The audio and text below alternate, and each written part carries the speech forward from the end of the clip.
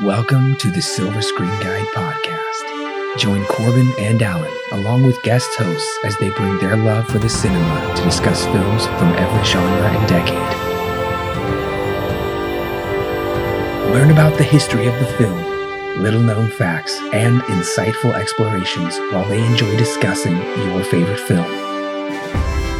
The curtain is rising and your podcast is starting, so sit back, relax, and enjoy your guide to the silver screen. Welcome back, listeners, to the second installment in our Back to the Future movie review series. Today we are reviewing Back to the Future Part 2. This is your co-host Corbin. And I'm Alan. If I sound a little bit under the weather, it's because that I am. Unfortunately, my whole house came down with the flu, and thankfully Alan and I are doing this through the magic of the internet, so there's no way I can spread my germs to him and cough all over him during the podcast. Good thing you can't pass germs over the internet. Not yet, at least. Hopefully never. So, Back to the Future Part 2. Audiences, they really had to wait quite a while for this movie, even though, like we mentioned last time around, if you haven't listened to our previous review of the first Back to the Future film, absolutely listen to that, because these films really do build off each other, and once you see the full picture, it's really meant to be one continuous storyline.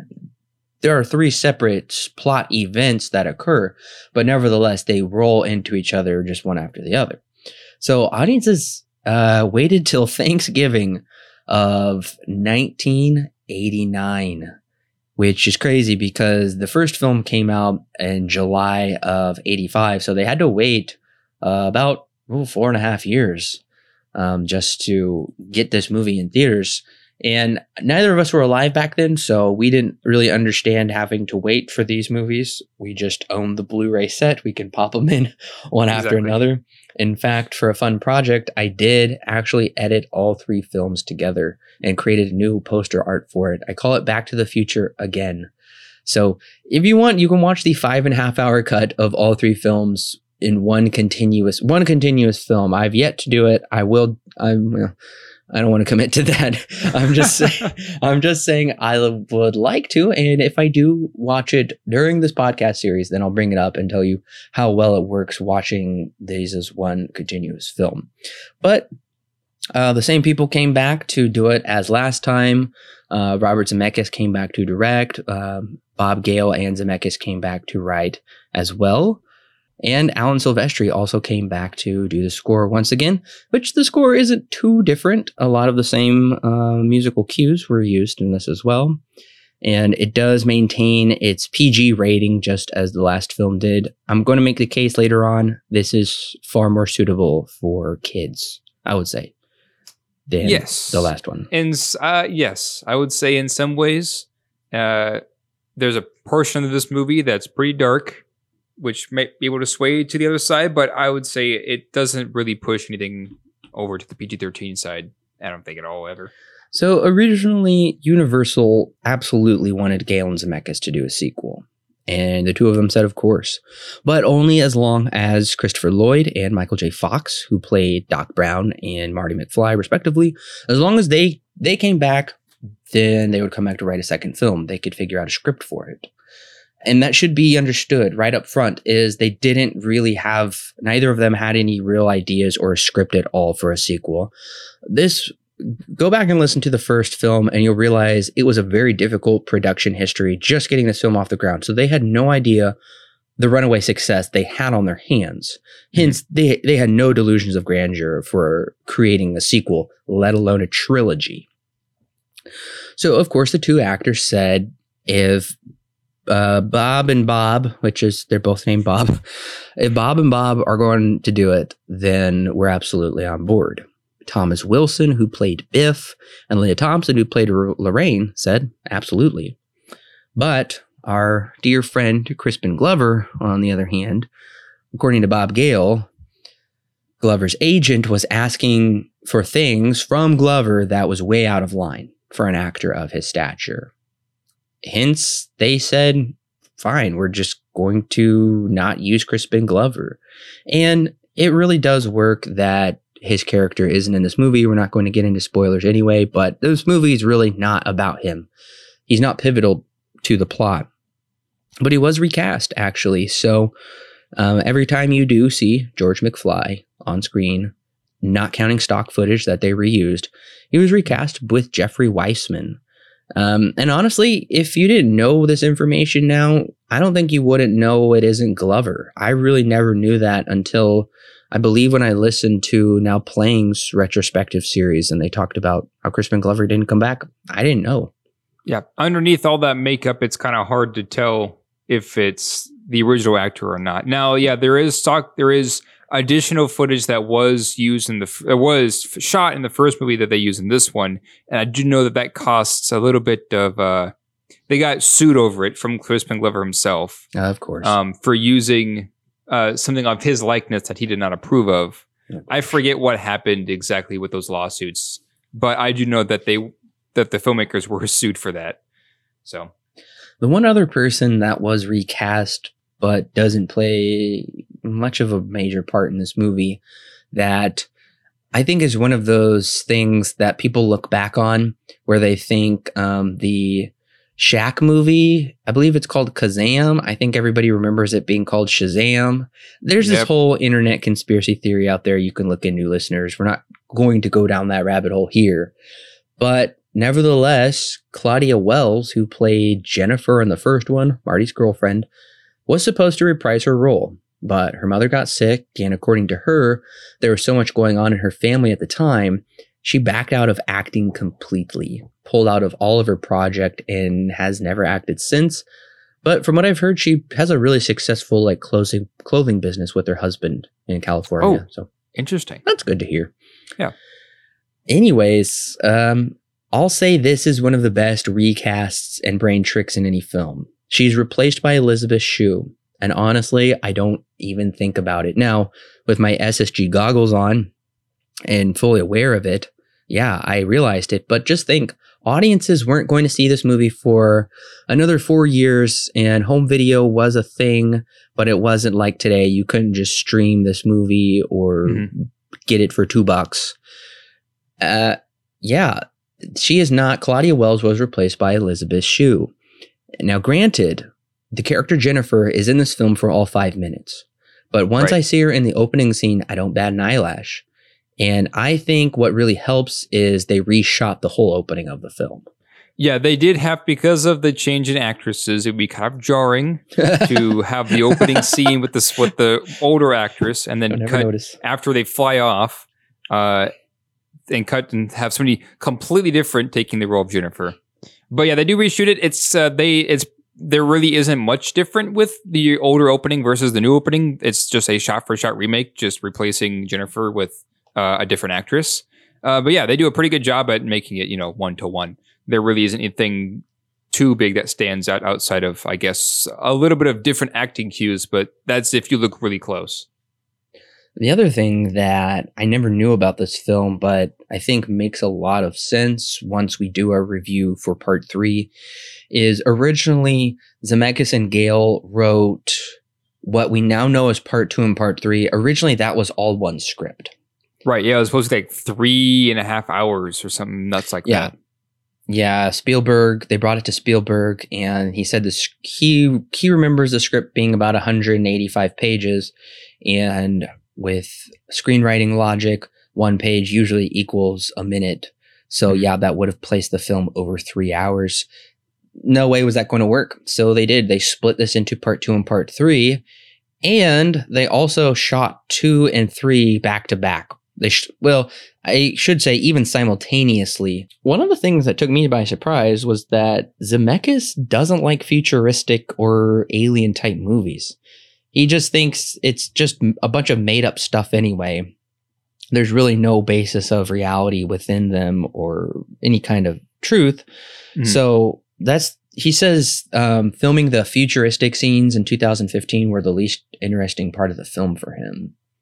Yeah, I did hear too that also the futuristic scenes, which I know and a few years ago when it was 2015, people were kind of going, "Oh, look at how much there isn't in from compared to what Back to the Future Part 2 thought there was going to be. I know that he said that they weren't really going for accuracy. They were just going they did what they did because it looked cool and was nice. They didn't really do it to be accurate at all. They were just having fun with it. Yeah, and even back in the 80s, this wasn't the only futuristic movie. There was Blade Runner, which we have reviewed and talked about at length. Mm-hmm. Definitely go check out our review for Blade Runner and its sequel. And then also Terry Gilliam's Brazil. And I know the production designer for this movie, he said those were really bleak futures. And that's why he said, I wanted to do the opposite. I wanted to be hopeful and optimistic, hence making Back to the Future a very vibrant, bright, very exciting future that I think people could look forward to, which makes sense because like we mentioned earlier, the second act is going to go very dark. So having a optimistic first act, coming down on the second act, and then possibly returning to more optimism in the third act, we'll talk about it. I did find it interesting to note that Spielberg said the template for a dark second act was The Empire Strikes Back, at least to him. Interesting. Yeah, I can see it. And I'm told if you look closely, they do have the flying cars from Blade Runner in this film. Do they really? They do. Interesting. I know that the self-lacing shoes were a reality. They did actually make those. Nike did actually make a pair for Michael J. Fox because later on in his life, he did get Parkinson's, so it was kind of hard for him, to tie his shoes. So they made them for him, and there's a video that was floating around on the internet around the time where you got to see those shoes in action. Now it's not as fast as it's depicted in the movie, but they look pretty much identical to what's shown here. And it's pretty cool actually to see that as a reality. Who knows how many years after this movie came out. So yes, technically self-lacing shoelaces, as we saw, is a thing. It is a viable product. I've seen all kinds of hoverboard concepts before that are real things, not the hoverboards with wheels that you lean forward on, but like literally hovering above the ground. So there was a number of things that I would say they did get right or will eventually happen. But I talk about it all the time. I personally would love a flying car. I want one so bad because you could just fly nonstop and you could sleep. I think it would be incredible, and you could watch movies and games.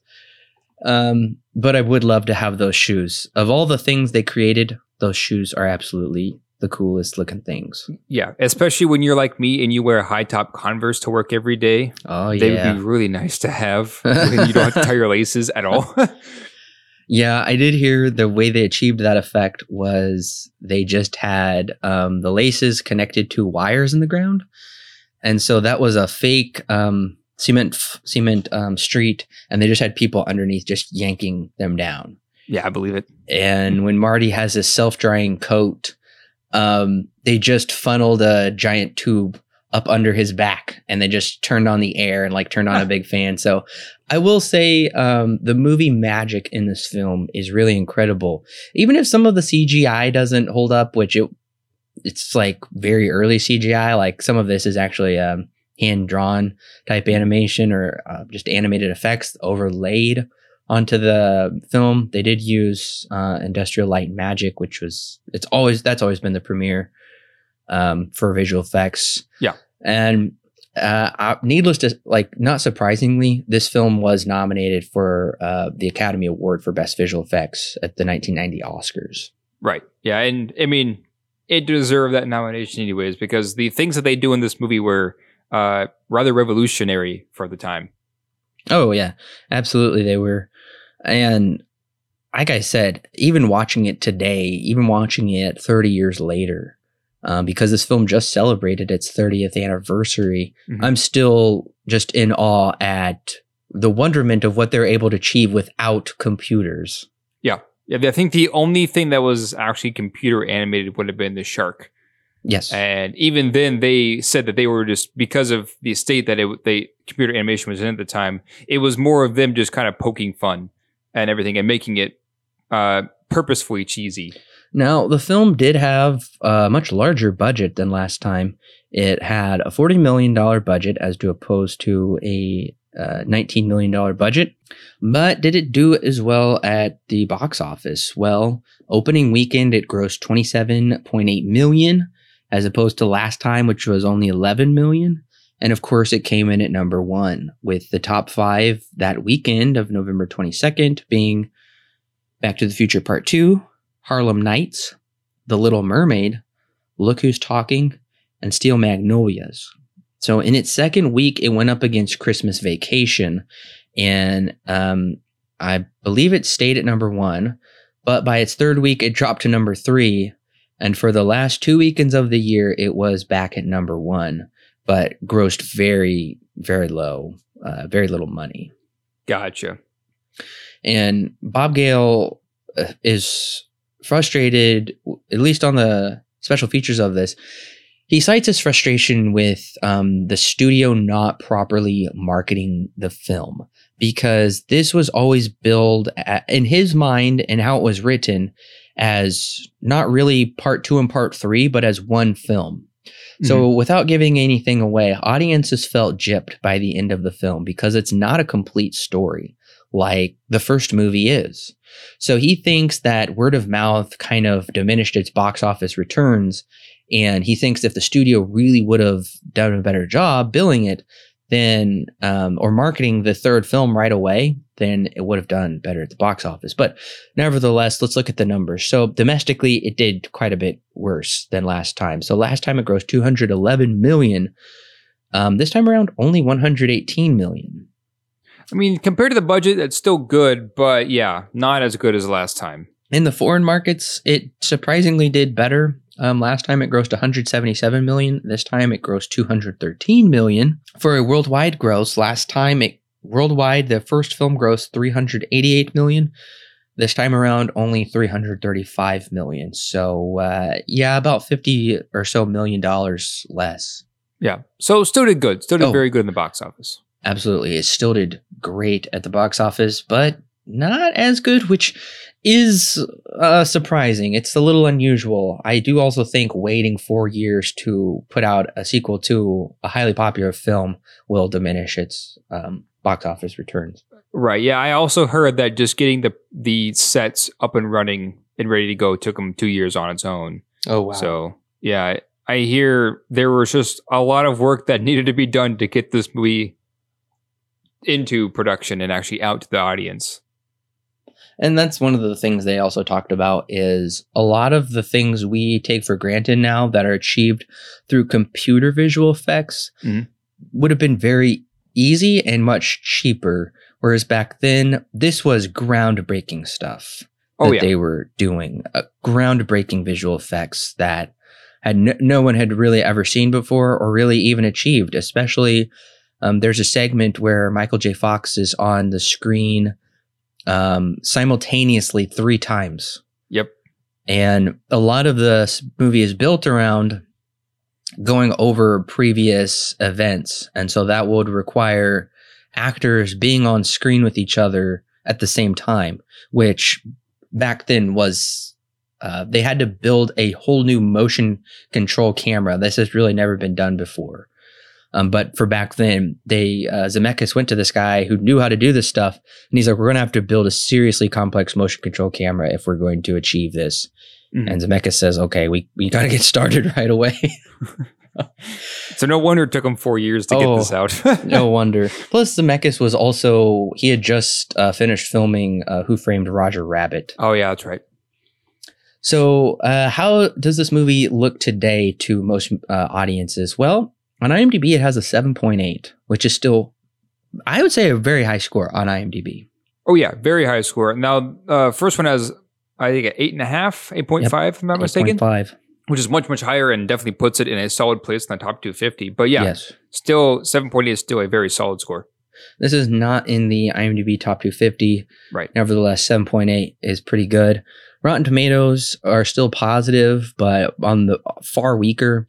65% of critics approved of it, not certified fresh, whereas a much larger 85% of audiences approve of the movie. Now, this is where the score drastically dips. It holds a 57 Metascore, which means generally mixed reviews. Yeah, I did see that, which is surprising. I mean, compared to the Rotten Tomatoes score, they're about the same. So audiences loved it and critics were kind of about it. But yeah, compared to the first one, which did great, both audiences loved it and critics loved it. It's surprising that the second one, the sequel, it's not as well beloved or doesn't hold as much regard as the first one does. Yeah, because a whopping 96% of critics approved of it on Rotten Tomatoes. Yeah. 94% on the audience side, and a incredibly high 87 Metascore. Right, which is great numbers.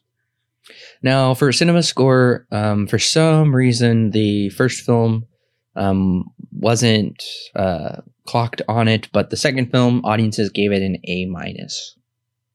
I can see why. I can see because compared to the Rotten Tomatoes audience score, it's about right.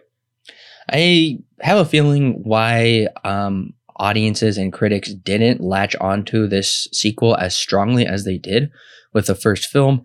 It's incredibly rare and very hard to make your sequel better than the original. It just rarely ever happens, except, as we mentioned earlier, with the case of Star Wars Episode 5.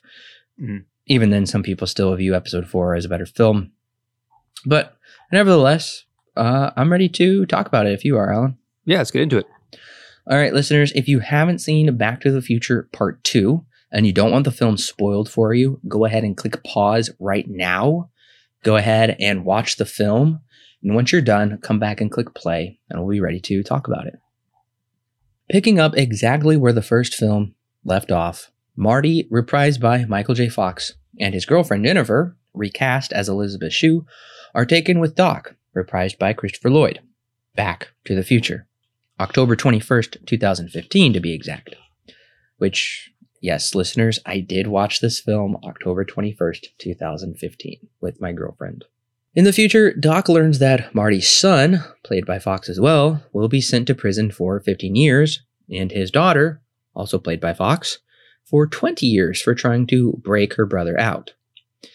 And all of this will occur because Marty will go along with a theft crime perpetrated by Griff, who is Biff's grandson, both played by Thomas Wilson.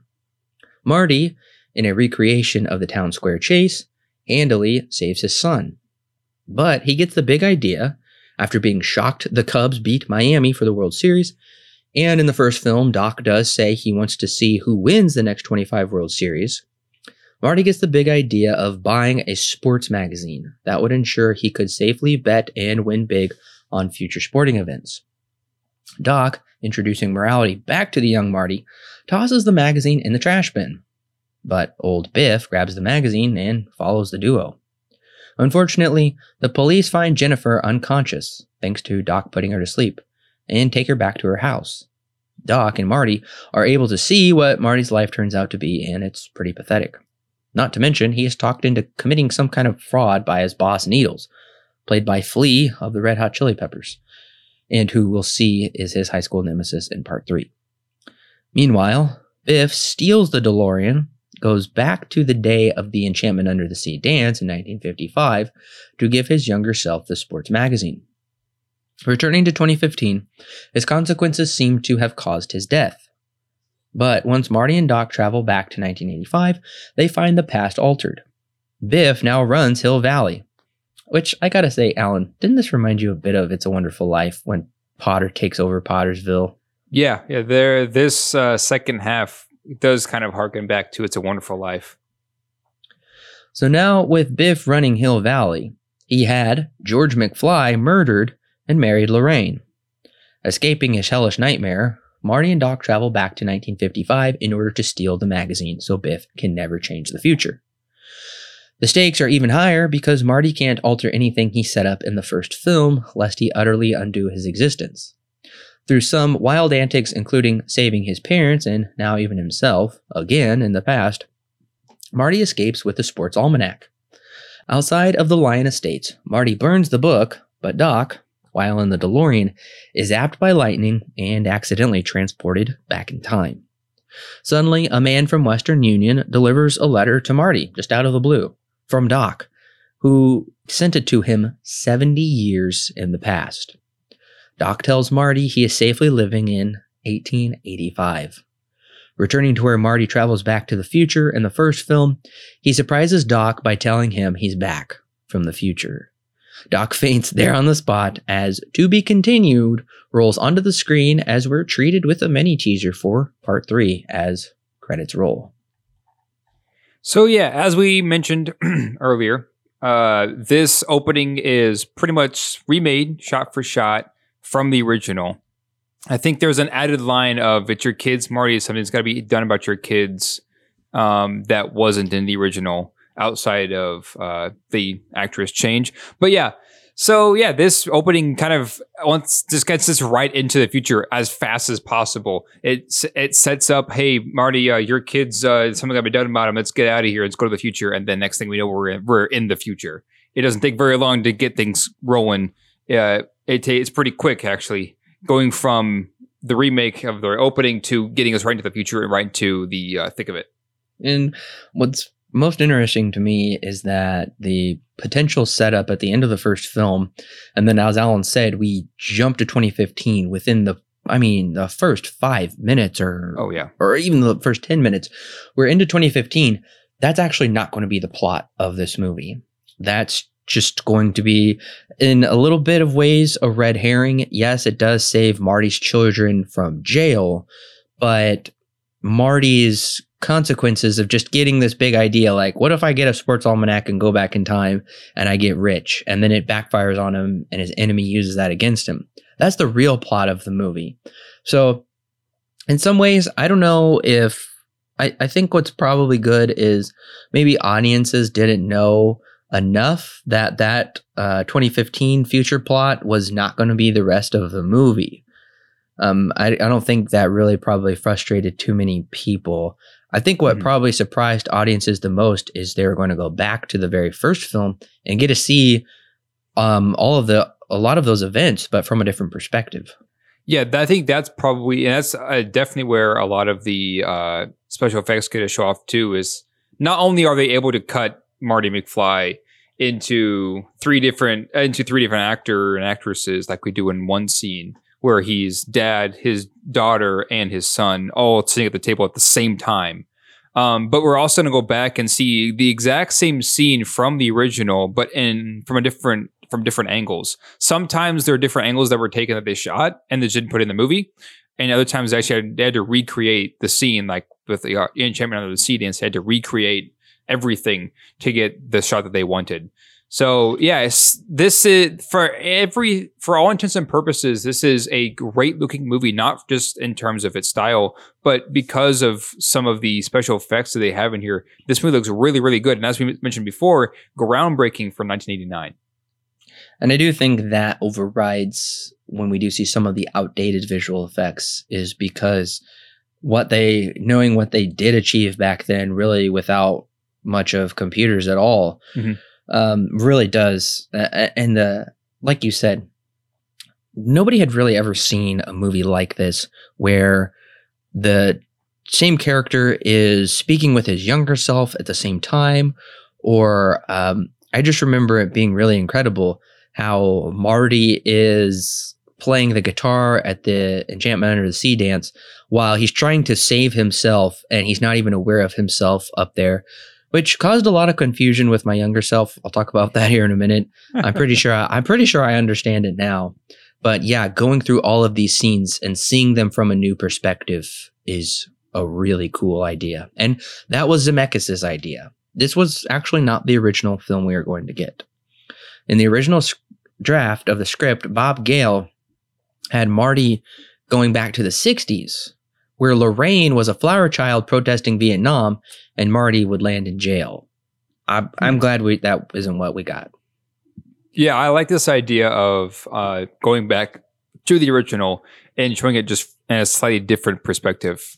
I like that idea and how the events from the first one are not messed with really at all, which is a fear that they have going back to 1955. We do get to see things from different perspective, a different area. So yeah, definitely from definitely from a visual effects standpoint, this movie was once again groundbreaking, and I found myself interested in how they did some of these shots because there are some things I didn't even realize were, they had added in later on some special effects to enhance the scene or get what they wanted. There's a couple of things I noticed. Usually when there's two actors in the same scene at the same time, there's something separating the frame for them to cut down and stitch together. But you wouldn't really even notice it if you weren't really paying attention. The only one that I really noticed would have been when Biff is talking to when older Biff is talking to younger Biff and handing him the almanac. It's cut down the middle where the support beam is for the windshield, and when he hands him the almanac, his hand kind of just disappears past the support beam. But again, it's like if you don't look for it, you won't notice it. Right, and I thought it was really cool because the both of the Biffs they filmed each scene separately, but what they would do was, like, for instance, the younger Biff had an earpiece in his ear where he would listen to the lines he recorded of his older self, and then once his older self was done talking, then he would just play off of those lines, and then his older self would cut back in while he listened in on his earpiece in his ear the whole time during that scene. Right. I'd probably say one of the most incredible visual effects they achieved is, as I already mentioned, is the shot of all three Martys sitting at the table, and Lorraine, his mom, is walking around the kitchen that whole while that's occurring. And you can see how they did a little bit of it in the special features. I'm still not quite sure I understand it. And yeah, you can tell some things are kind of stitched together. There's some kind of composite shots that they just overlaid in the background, maybe through some kind of blue screen. I'm not quite sure with some of those, but if you really let yourself just kind of fall into the movie magic of it all, and even they do such a great job with recreating some of those scenes, just shot for shot remakes, that you really don't notice it. Yeah. Yeah, that's definitely the standout of this movie is its special effects and how great not only how great they are, but how groundbreaking they are. Because nowadays what we would do is we would just have a body double and then just take the face of that actor and then just Photoshop it over for every frame. That's it. Whereas back in the 80s, you actually had to, cut the frame. And even, this is not a new technique, cutting the frame, where they've done this before where you just saw it in half, or usually down the middle of where some kind of object is going to be, is an easier indicator of where to cut it. That has been done for years, but like I said, having an actor play three characters at the same time with the camera moving, by the way, is very hard to do. This is what Corbin, I know you mentioned this earlier. They had to make a whole new jig to put the camera on, so the movement would be perfect when they go back, when they do the same movements three times to get the shot the way that they wanted it to be. If you look at the camera, it looks like something from the RoboCop universe or Terminator universe. It's really incredible what they made with it. Some of the things that I did want to talk about that I don't think a lot of people would know about, and I found interesting. Were you able to check out any of the deleted scenes? Yeah, I did watch them in succession. The deleted scenes. I think there's one or two that still don't have all the special effects done, so it's kind of cool to see, the early stages of that. But I did get to see all the deleted scenes that were on the disc. I think they helped fill in a few things that I was confused about my first watch through. For instance, old Terry and old Biff, when Marty goes to 2015 and the guy says, there's this guy clearly in old age makeup, and he's the guy that talks to Marty about the Cubs winning the World Series. I'm like, who is this guy? Yeah. I have no idea. And I wouldn't have known unless I watched the deleted scene. So this whole scene was to establish also the date that Biff will travel back to. Because old Terry comes up to Biff and he says, I had to clean the manure out of this guy's car back in 1955. Right. And Biff says, oh yeah, I remember that. Whereas in the theatrical cut, you don't really have that establishing of why Biff chose to go back to 1955. Doc says there must be some time paradox significance about it, but there's not. It's just Biff heard the guy talk about it. I also should note the guy who plays Terry, he also is the voice of Roger Rabbit. Oh, okay. Gotcha. Which I have not seen that movie. Yeah, neither have I. I know that it did win an Oscar, I think. Probably. It was pretty groundbreaking for incorporating cell animation into real life footage. Yes. So other than that, I've heard the movie itself is very interesting. So. Yeah, and one of the other things before I get too far is we still do this with the same actors on the screen at the same time. Most recently that I can think of with Jordan Peele's Us. And they also did it with Gemini Man, but that one they took it a step further and did CGI over the face, make Will Smith look younger.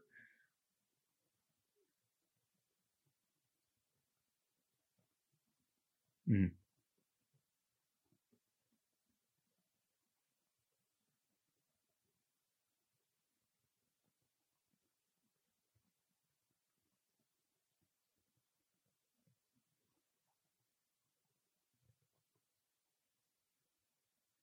One of the other things that deleted scene cleared up for me is I never understood why when Biff comes back to 2015, he is like sweating and grunting and he's like falling over. He's collapsing. Did you ever understand what was going on? Yeah, no, I had no idea. Yeah, at all. I didn't either. So in the deleted scene, Biff falls over and disappears behind the car. He just fades away. Right. Which is still super confusing. And Bob Gale was like, this still confused audiences. So in Zemeckis and Gale's, one of their early drafts of the script, they had Lorraine shoot Biff in 1996. Oh, really? Yes. So this is to represent, and this is what I said in my plot summary, was that Biff going back in time, changing the events of 1955, seems to be great for him in 1985, but in 2015, he wouldn't exist because he would have died in 1996. Right. Hence, traveling back to 2015, it immediately just caused him to die and disappear. Right. That's a cool concept. One, they don't explore at all and drop, and it's so confusing. Yeah. Yeah. I mean, there are a couple of things that are okay. So for one of the things they bring up multiple times by Doc, and we see this with Lorraine, is if you look at yourself in two different time periods, like when Jennifer looked at herself when she was older, because she went back with them or went forward with them to 2015, they both pass out, right? And Doc warns Marty, just don't look at your older self because bad things will happen, right? But for Biff, for whatever reason, is totally okay to go back in time and talk to his younger self with basically no repercussions outside of changing the timeline for the better for him in some ways, and comes back. And then, I mean, he dies, of course, but it just seems inconsistent. Yeah, the number of times that Doc Brown brings that up and nothing of consequence comes of it, I mean, yeah, it kind of gets annoying. I think what they're trying to do is show that Doc Brown is smart, but he doesn't necessarily have everything figured out. Because like you said, Jennifer and Jennifer see each other, they just pass out. No big deal, I guess. And Biff sees his younger self, and that helps him get rich. I mean, yeah, nothing of consequence really comes of it. I think what Doc's trying to emphasize is that don't let your other self see yourself, because then you will change. There'll be some ripple effect in time. Which is something I actually really love about the third act of this movie, is Marty can't do anything differently. He can't move any of the pieces around that he achieved in the first film. And when he accidentally does, and he sets Biff's goons on him, and they're going to beat him up after the dance, then that means he would never be able to go back to the future, and everything they just did would be like completely erased. So that was cool, but you're right. Doc bringing it up so much and never mentioning it feels like they're just leading the audience on unnecessarily. Right. And I like this idea that they do kind of mention in the first one, that knowing your future is not a good thing. But that then brings in the whole crux of how this movie even begins, because Doc comes up to Marty and says, Marty, something has to be done about your kids. And so Doc wants to solve an issue in the future to help Marty's future self not go down this whatever road he was going to go down, by altering the events of the future so it wouldn't happen. That seems rather foolish to me, because you're still messing with time, right? And it seems like a kind of a weak plot element to bring in, where Doc, to get Marty to go to the future with him, he says, yeah, we have to change what happens to your kids. We need to change the future. That seems kind of like a weak plot device to me, to bring the movie in and start this whole adventure and going back and forth through time, by having to solve some issue with the kids instead of letting time play out like it's supposed to. Yeah, and it also feels completely contradictory that Doc would change Marty's future by just making sure his kids didn't go to jail. But then we see Marty's a complete loser and has a horrible life. And so Marty's like, why don't I just use the time machine to change that and get rich and get out of here? And Doc is like, I didn't invent a time machine to do something like that, to gamble. He said, I invented a time machine just to go back in time or something, or to go through time.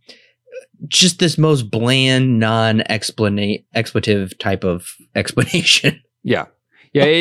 Doc in this movie, I think, is a little bit weaker than he was in the first one. And I say that because his motivations to do some of the things that he does don't really make a lot of sense. In the first one, it's campy fun, and it still is the same here, but they are taking themselves a bit more seriously this time, where they're bringing to light this issue of, knowing your future is going to be cause for disaster. And how, sometimes ignorance really is bliss, but then they change that at the very beginning of the movie, to say, okay, well, you can't know too much, but we got to change something in your future so bad things don't happen to you later. I think the whole setup for this movie just feels kind of weak. Although the movie is a lot of fun to watch, the setup, I feel, is probably one of the weaker parts about it. I guess the only way I could really see it is Doc returning the favor, because alternate 1955, Marty says in 30 years you're going to be assassinated by the Libyans, so wear a bulletproof vest or something. And Doc is, like you said, a teetotaler. He's like, no, I don't want to do that because I really don't want to change anything, which is funny because they clearly already changed things. But what can you do? So Doc does read the letter, and his life is saved. So my only guess is that Doc just so happens to go 30 years into the future. Something terrible happens to Marty's family. He comes back right away and says, I need you to stand up to Griff and figure this out. I don't know why he needs Marty and Jennifer to do this. Doc is a pretty smart guy. He could have just stayed in the future, gone back a day, and just, I don't know, Doc can think of something, have Griff fall down a manhole or something. I'm just saying. I don't know. You're right. And you're the setup. Yeah. Yeah. And Jennifer, too, is very much a plot device. She doesn't really do too much in any of these movies so far, at least in these first two. That first one, she was Mrs. Exposition, where she just spilled exposition for the first 20 minutes of the movie, and that was all she did. In this one, she does far less because she's there for the opening, and then Doc knocks her out, and then she wakes up later and then passes out again because she sees herself, and then they drop her off, and that's it. She's very much a plot device in this movie, and it's unfortunate. And maybe it's because they just wrote themselves into a corner because they wanted to start off where the first one left off and then go from there. And then they already had Marty, and they already had Marty and Doc, or Doc's already going to the future and taking Marty with them, but Jennifer's there too. And they didn't really know what to do with her. So maybe that's just what happened. It's kind of, her character is kind of there, and I don't think she really needs to be there. No, she absolutely doesn't need to be there. And she is a complete plot contrivance. And a useless diversion because Doc is Yeah. like, I'm going to knock her out, seemingly for, I don't know, a completely dumb reason. Doc is just like, she's needless baggage. She's dead weight on this trip. I'm going to knock her out, leave her on the trash cans here in the alleyway. He did not need to knock her out. She could have just stood on the street corner and watched the whole thing play out. But then, yeah, okay, so I guess this basically gets into probably the largest negative of this whole movie is the way all of these plot contrivances make the plot flow. Yeah. It's all a series of unfortunate events where, as the first one was a very clean setup of a youth accidentally going back in time to save his life, and it just so happens that may cause him to never be born. And it all takes place in 55, and he's always trying to get his parents back together, and then it all works out. Mm-hmm. Whereas this one it's just one mishap after another. And it could be said, as you've brought up, that if Doc would have just let the future play out or would have stopped Griff himself in some better way, then none of this would have happened. The whole movie wouldn't have happened. So The whole movie's Doc's fault. Yeah, pretty much. That's why I say Doc, I feel, is a weaker character here than he was in the first one because, yeah, everything that happens in this movie spawns from him taking Marty into the future. Yeah. Well, he takes Marty into the future just to rectify a situation, which causes a bigger problem. He leaves Jennifer on these trash cans, unconscious, which causes them to have to needlessly go and rescue her from their house just so he can see Marty in the future. And then Biff is hanging around town square and overhears about the almanac and comes out of the back door and steals it, goes back to 55. And then once they go back to 85, things are changed and they just leave Jennifer on her porch, which, how do they even know that's her porch? Clearly Marty doesn't live in the same house. So why do they assume she lives in the same house? I don't know. I mean, okay, to be fair, at the time, I'm sure Marty knew where she lived. And then just, I guess, hadn't noticed the change in 1985 quite then. I guess he didn't notice her dad's smashed up car and all the other trash lying around. But yeah, it's always just kind of the series of unfortunate events that they have to continually rectify. But this leads me into my biggest statement about the film is this is an 80s cartoon brought to life. Yeah, this movie is very over the top, and especially I think it's most evident, and at least the best example of it is when you go into the future and you meet Griff. Holy crap, he's way over the top. He's a cartoon. I mean, he's a lot of fun. Don't get me wrong, but he's so over the top. Oh yeah, since when are you the physical type? And even his goons are hilarious too, because there's a line that I remember. Mark McFly, you Bojo, those boards don't work on water unless you've got power. I mean, don't get me wrong, they're hilarious lines. I love them, but they are very much over the top. They're very cartoony. Well, this is a complete cartoon. And if you want to talk about Doc causing more trouble and more plot contrivances just so we can have a third film, is for no dang reason. They grab the almanac. They have to fly to the edge of town, okay? Back to the Lion Estates. Who knows why? I guess they had the bucket and the lighter fluid waiting for them there. Doc dumps Marty out of the car. And Doc is hovering around in the DeLorean during a lightning storm in the air for no reason except for him to be struck by lightning to set up the third film. And right. That's of all the things, Alan, I will say that is the one that bugs me the most. No, I agree with you. Yeah, I mean, it's clear that Doc, with the newest renovations he made to the DeLorean, that really just takes trash to get enough power to go back in time or go through time. He very easily could have landed and have mitigated this entire issue, and it can completely eliminated the third film from ever happening. Yeah, it is. Again, there are a lot of plot contrivances in this movie. One thing just kind of leads to another and another. And pretty much the whole time, Doc and Marty are just playing cleanup after Doc's mistake of bringing Marty into the future, and then Biff going back to the past and causing this whole thing to start happening. It feels like they're just playing the whole movie. They're just playing cleanup from the things they did, and it makes it the movie a lot weaker than the first one, because the first one's just a lot of fun. It's a dumb movie, but it has such an interesting idea and an interesting way of going about it. It has such great pacing that it makes you forget that how kind of silly that movie actually is. But the movie knows that and does a really good job at masking that. This movie, I think, tries to do too much. And because it wants to do so many different things, like let's go to the future, you can go back to the past and relive what happened in the first movie, that I think it has trouble maintaining what made the first one so memorable and so much fun.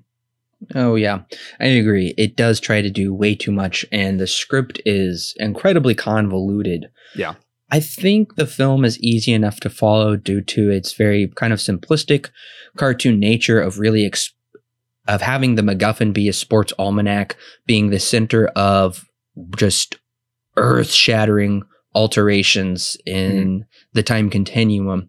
I think it's easy enough to follow, but nevertheless, it is this really big whirlwind adventure of going 30 years into the future, and then 30 years into the past, another 30 years into the past, and then getting stuck in the past, and then eventually having to go 100 years, or I guess 70 years or something, into the past.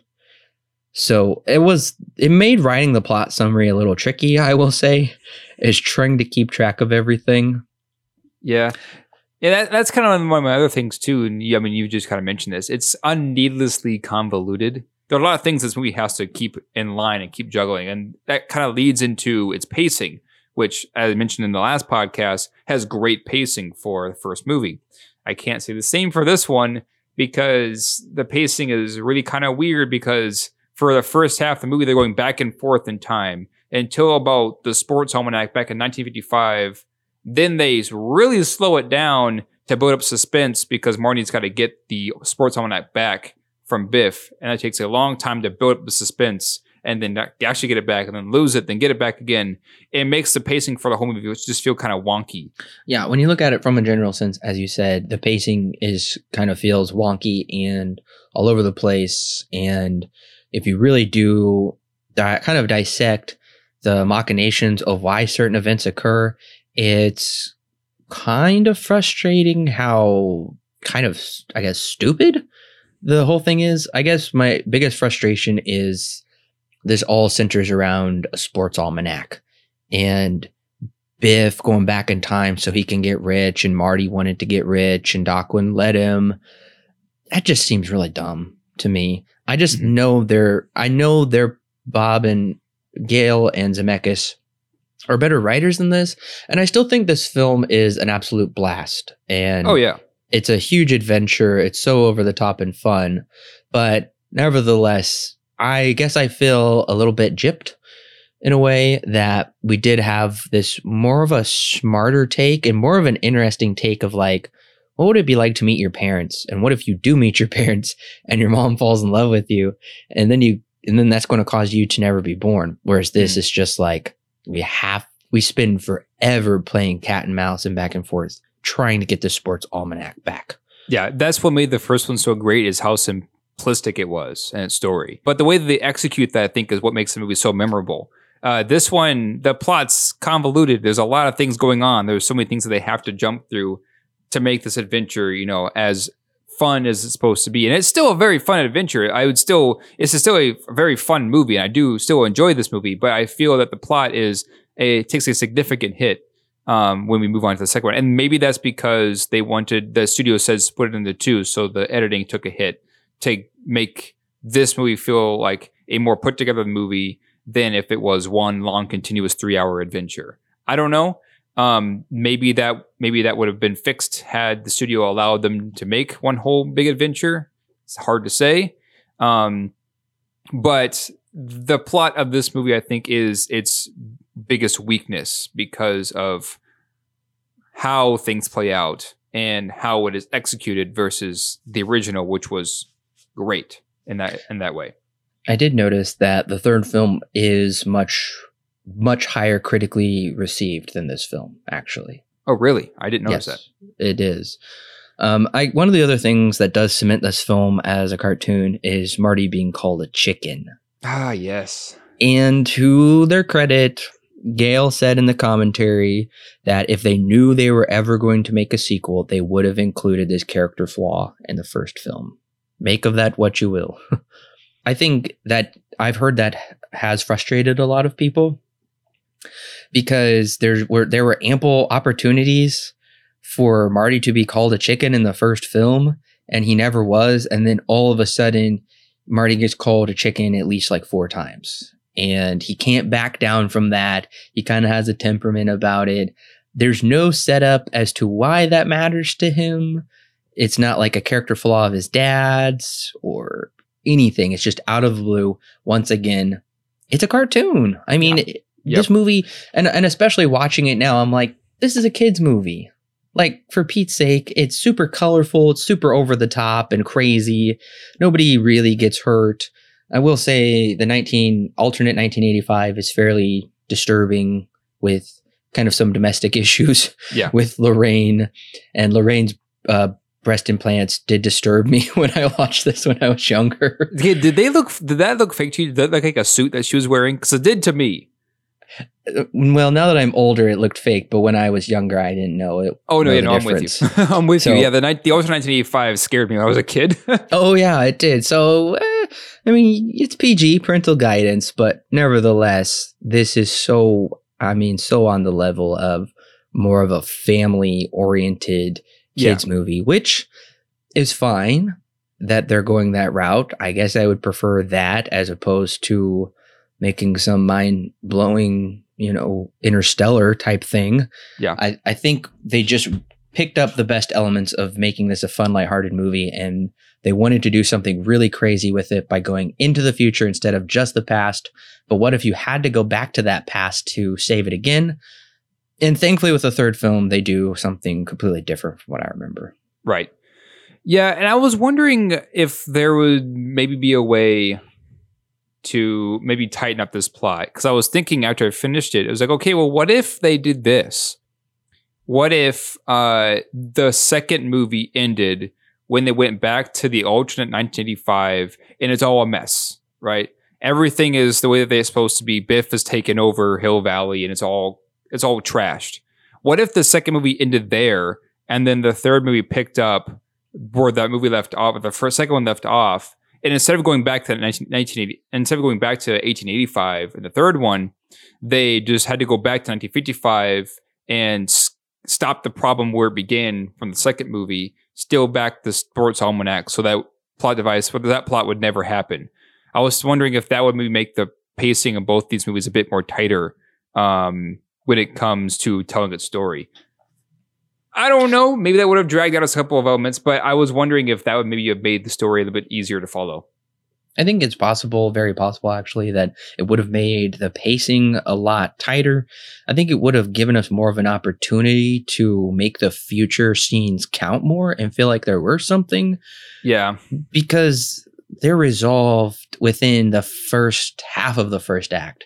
Because the second half of the first act is trying to save Jennifer from their house, which feels completely inconsequential as well.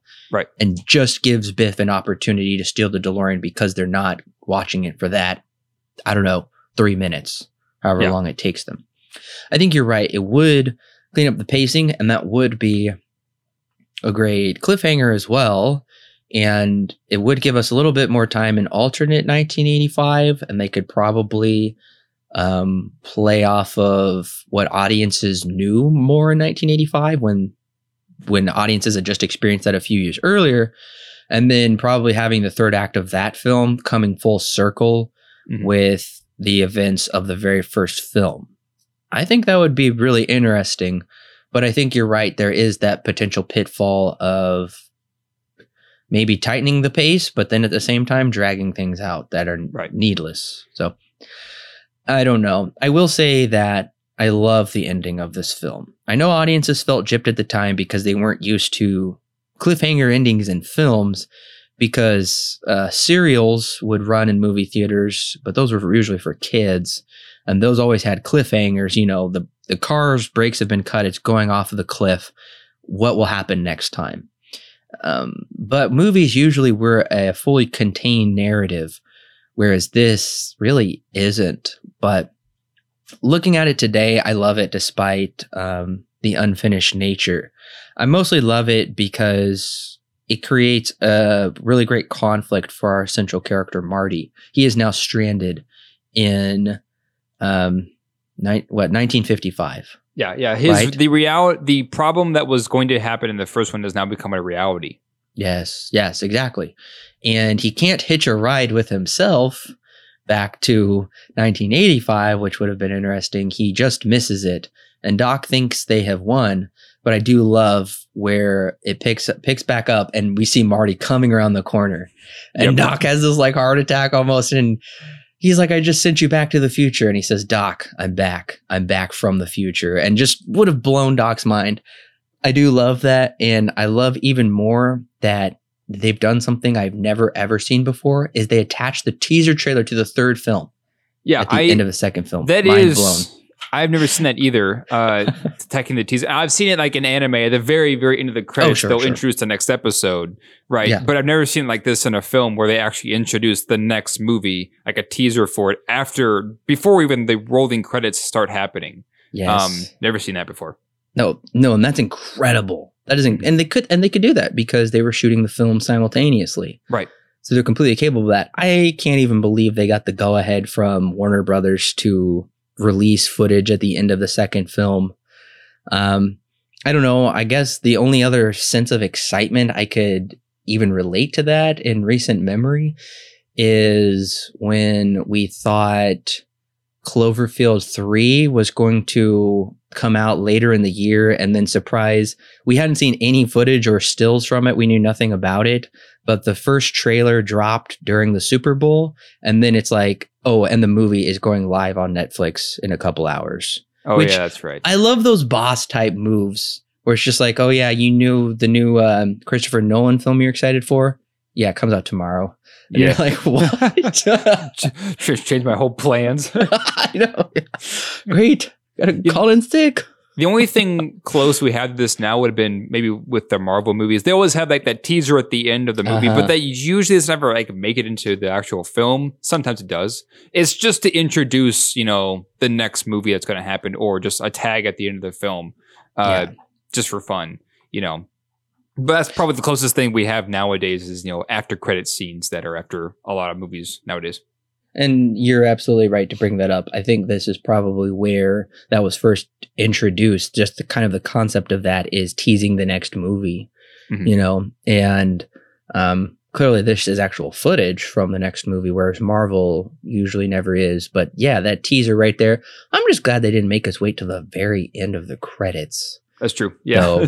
And audiences wouldn't have. Everybody would have missed it. They knew they couldn't do that. Only Marvel has trained us to wait. Right. And hold our bladders until they explode, but it's a different story. One of the other things I found interesting is Marty's brothers and sisters. We see how their life is affected between the changes in the last film. Right. But we don't see that in this movie. Unless you watch the deleted scene. Marty's older brother, Dave, is in the alternate 1985.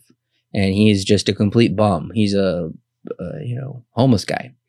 But I guess they felt like they couldn't use this scene because everybody would question where's Marty's sister, and they wanted her to be a hooker, but she was actually pregnant at the time of filming, so clearly they couldn't have her be in the movie, so they felt it was off balance. So I recommend checking out that scene so you could see Marty's brother and not completely forget he's not an only child. Yeah, I was wondering that too on this watching. I was like, they don't really, talk about the family too much, like what happened to brother and sister. That deleted scene, I was like, okay, well, there's Dave, where's the sister? And now I understand the sister was pregnant at the time. That makes sense. Well, and I think it also works really well how they use the George McFly character, because in 2015 he's upside down the whole time anyway. Don't even think about it, and the impersonation is good enough. And in alternate 1985, he's been murdered. Of course Biff would murder him. That makes complete sense. Right. And then where do we land? Oh, okay. So in the recreation of the scenes, it's either stock footage of him or it's always shot from far enough away, usually out of focus, that it's And just they use a body double. and they use a body double, so you don't even think about it. Yeah. So the character of George McFly is not technically written out of this movie, but I think the way he is used works perfectly fine. Yeah, no, the way that they use him, like, because in the first one, he's like, you can't have Back to the Future without George McFly, right? Right. But yeah, in this one, while he's still important to the plot, they're not going to completely write him out. I know they had thought about that at one point, but then they decided not to do it because he is still very important. And it's also a good way to show, like, where we're at compared to the first movie. So yeah, they don't completely write him out. They do recast him and they use some stock footage, but they don't write him out. Another thing is, if you're an eagle-eyed viewer, you will notice Elijah Wood, who plays Frodo in Lord of the Rings. He's the little boy in the arcade. That's right. I forgot about this fact. Also, of course, Billy Zane comes back as the henchman Match. He's in the first one. He's much more famous now. But yeah, young Billy Zane in his first role. One of the things that also helped me feel better about going into the next movie is there are a ton of setups for the third film in this movie, which I never really recognized. And I've only seen the third film twice, maybe, but I always felt like that stuff was just out of the blue. It just usually came out of nowhere, but I guess that's not true. So we first see Marty's great with a gun in the Cafe 80s arcade machine. Right. Okay, that's going to come back up. Marty's mom speaks about a Rolls-Royce incident that happened to Marty right after the events of the first film. We've never seen that occur, and we won't see that towards the end of part 3, I believe. Mm-hmm. But it does involve his boss, Needles. We will talk about my possible issues with that in our third review. Buford Tannen, Biff's ancestor, is seen in his life documentary outside the hotel. Right. The Old West. Also, A Fistful of Dollars, the bullet vest, that will foreshadow a similar event in part 3. Right. Marty throwing Biff's match tray at his head foreshadows his pie throwing scene in part 3. And, surprise, Doc wears a shirt with cowboys, horses, and trains on it throughout the film. Yeah, and then not just this, calling back to the third movie, or what would happen in the third movie, but this movie, these series in general, has a lot of setups and payoffs to it. Yeah. Like they'll set something up in secret, but you won't, and they may even pay it off in secret, but you maybe not even know it unless you pay really close attention to it. That's just like a thing that happens throughout this entire series. They'll set something up in the first movie, they may not pay it off to the third one, just by accident. Oh yeah, and that's really cool to see those setups and payoffs occur and they don't drop them altogether. Yeah. Well, Alan, what is your rating and recommendation for Back to the Future Part 2? Back to the Future Part 2, when I was a kid, I thought this one was definitely my favorite at first. And for a kid of my age, I wouldn't expect much more, because this movie does go to a lot more places than it does in the first movie. However, because of what it does, I feel that its execution is rather weak. Because in the first movie, I gave good praise to the first one for not only how great pacing it has, but because of its execution and how well everything, how much personality the movie had. It felt like a great adventure to go on, and I want to go on it more and more. And that's why it's become. It's hit me in such a place. It's become very nostalgic for me. This one is not the case. This one not as nostalgic as the first one, and that's because I feel like the adventure that we go on here isn't nearly as, I guess, well put together story-wise than its original. There are a lot of things that are pretty convenient. There are a lot of things that I feel are rather weak. Doc's character, again, is one of those. It's a good example of this. But at the end of the day, it's still a lot of fun to watch. Even though there is not nearly as good as the first one, it is pretty cool to see things that happened in the first one play out in a same way, but a different view. It's really interesting to see some of the ideas that they have here. This movie, production design and visual effects looks freaking great, but its story, I think, is what kills it for me, is that its story Unlike the first one, which was a lot of fun and really, really witty, and has such a personality, I don't feel the same way here. It's rather weak. But I would still recommend it. I'm going to stick with a 7 out of 10 for me. Very solid recommend. Back to the Future Part 2 is a wild ride, rapidly jumping between a colorful future, a Pottersville past, and a different look back in 1955. Once you realize this film is a fine 80s cartoon brought to live action, and with much more thought involved, you'll have a really fun time. No, this sequel isn't as good as the original, but thankfully it's its own thing. I highly enjoy the zany plotline, costume design, and world building. The chicken retcon is annoyingly needless while lending itself to the cartoonish nature. Also, as Alan and I discussed, there are certain plot setups that just feel weak. The whole series of unfortunate events and the sports almanac being at the crux of it all can get a little odd and frustrating at times. And also certain setups for Part 3 also act as retcons for Part 1, which feel more so shoehorned in to fit the third film than as natural nods to what's to come.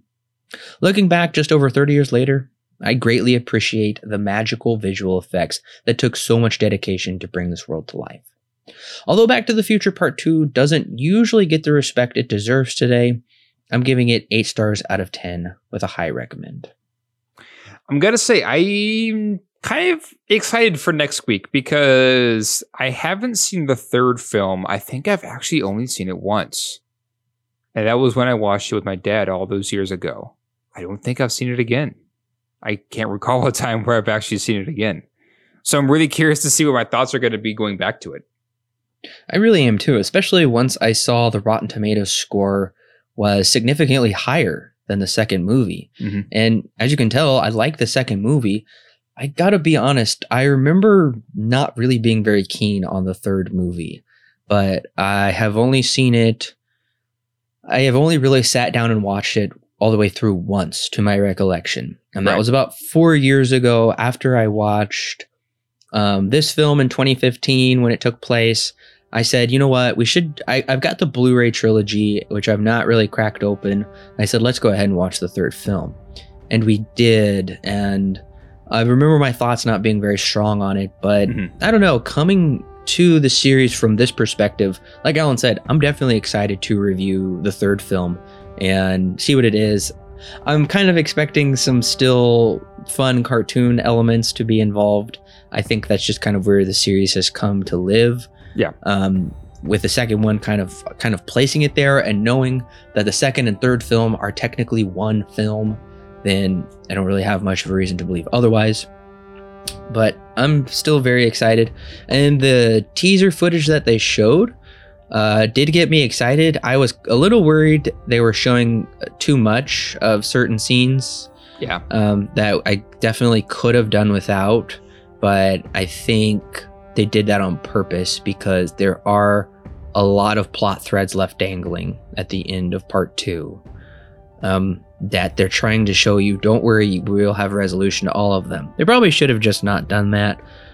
But yeah, well, we'll see. I'm still very excited to see the conclusion to this trilogy. Yeah, I'm withholding too much judgment. I do remember not having as much of a positive reaction like the first or second movie to this one. But that was years ago, so we'll see how my thoughts have changed. I'm actually really curious to see if I think this is better, the same, or worse than the second one.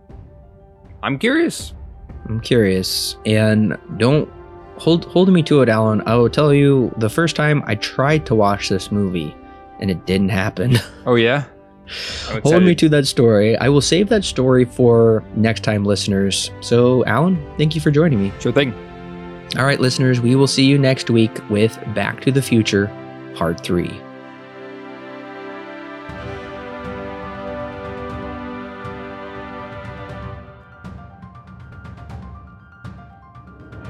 Hey listeners, it's Corbin. Don't forget to check out the exciting links in the description below that will connect you with more great movie reviews for your listening pleasure, and our YouTube, Facebook, and Twitter page, and of course our official website where you can read great articles and sign up for our free weekly newsletter.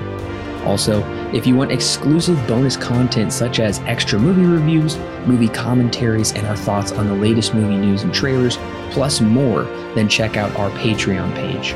It's a great way to help keep this show free, and it gives you great content that's yours to keep. All of that and more is found in the description below. Don't forget to subscribe whether you're on YouTube, Apple, Google, or Stitcher, or your favorite podcast service. And while you're at it, please leave us a 5-star review so other movie lovers can more easily find our podcast. We love talking about movies, and we love talking about them with you. So don't forget to share with your friends and family, and we'll see you next week, listeners.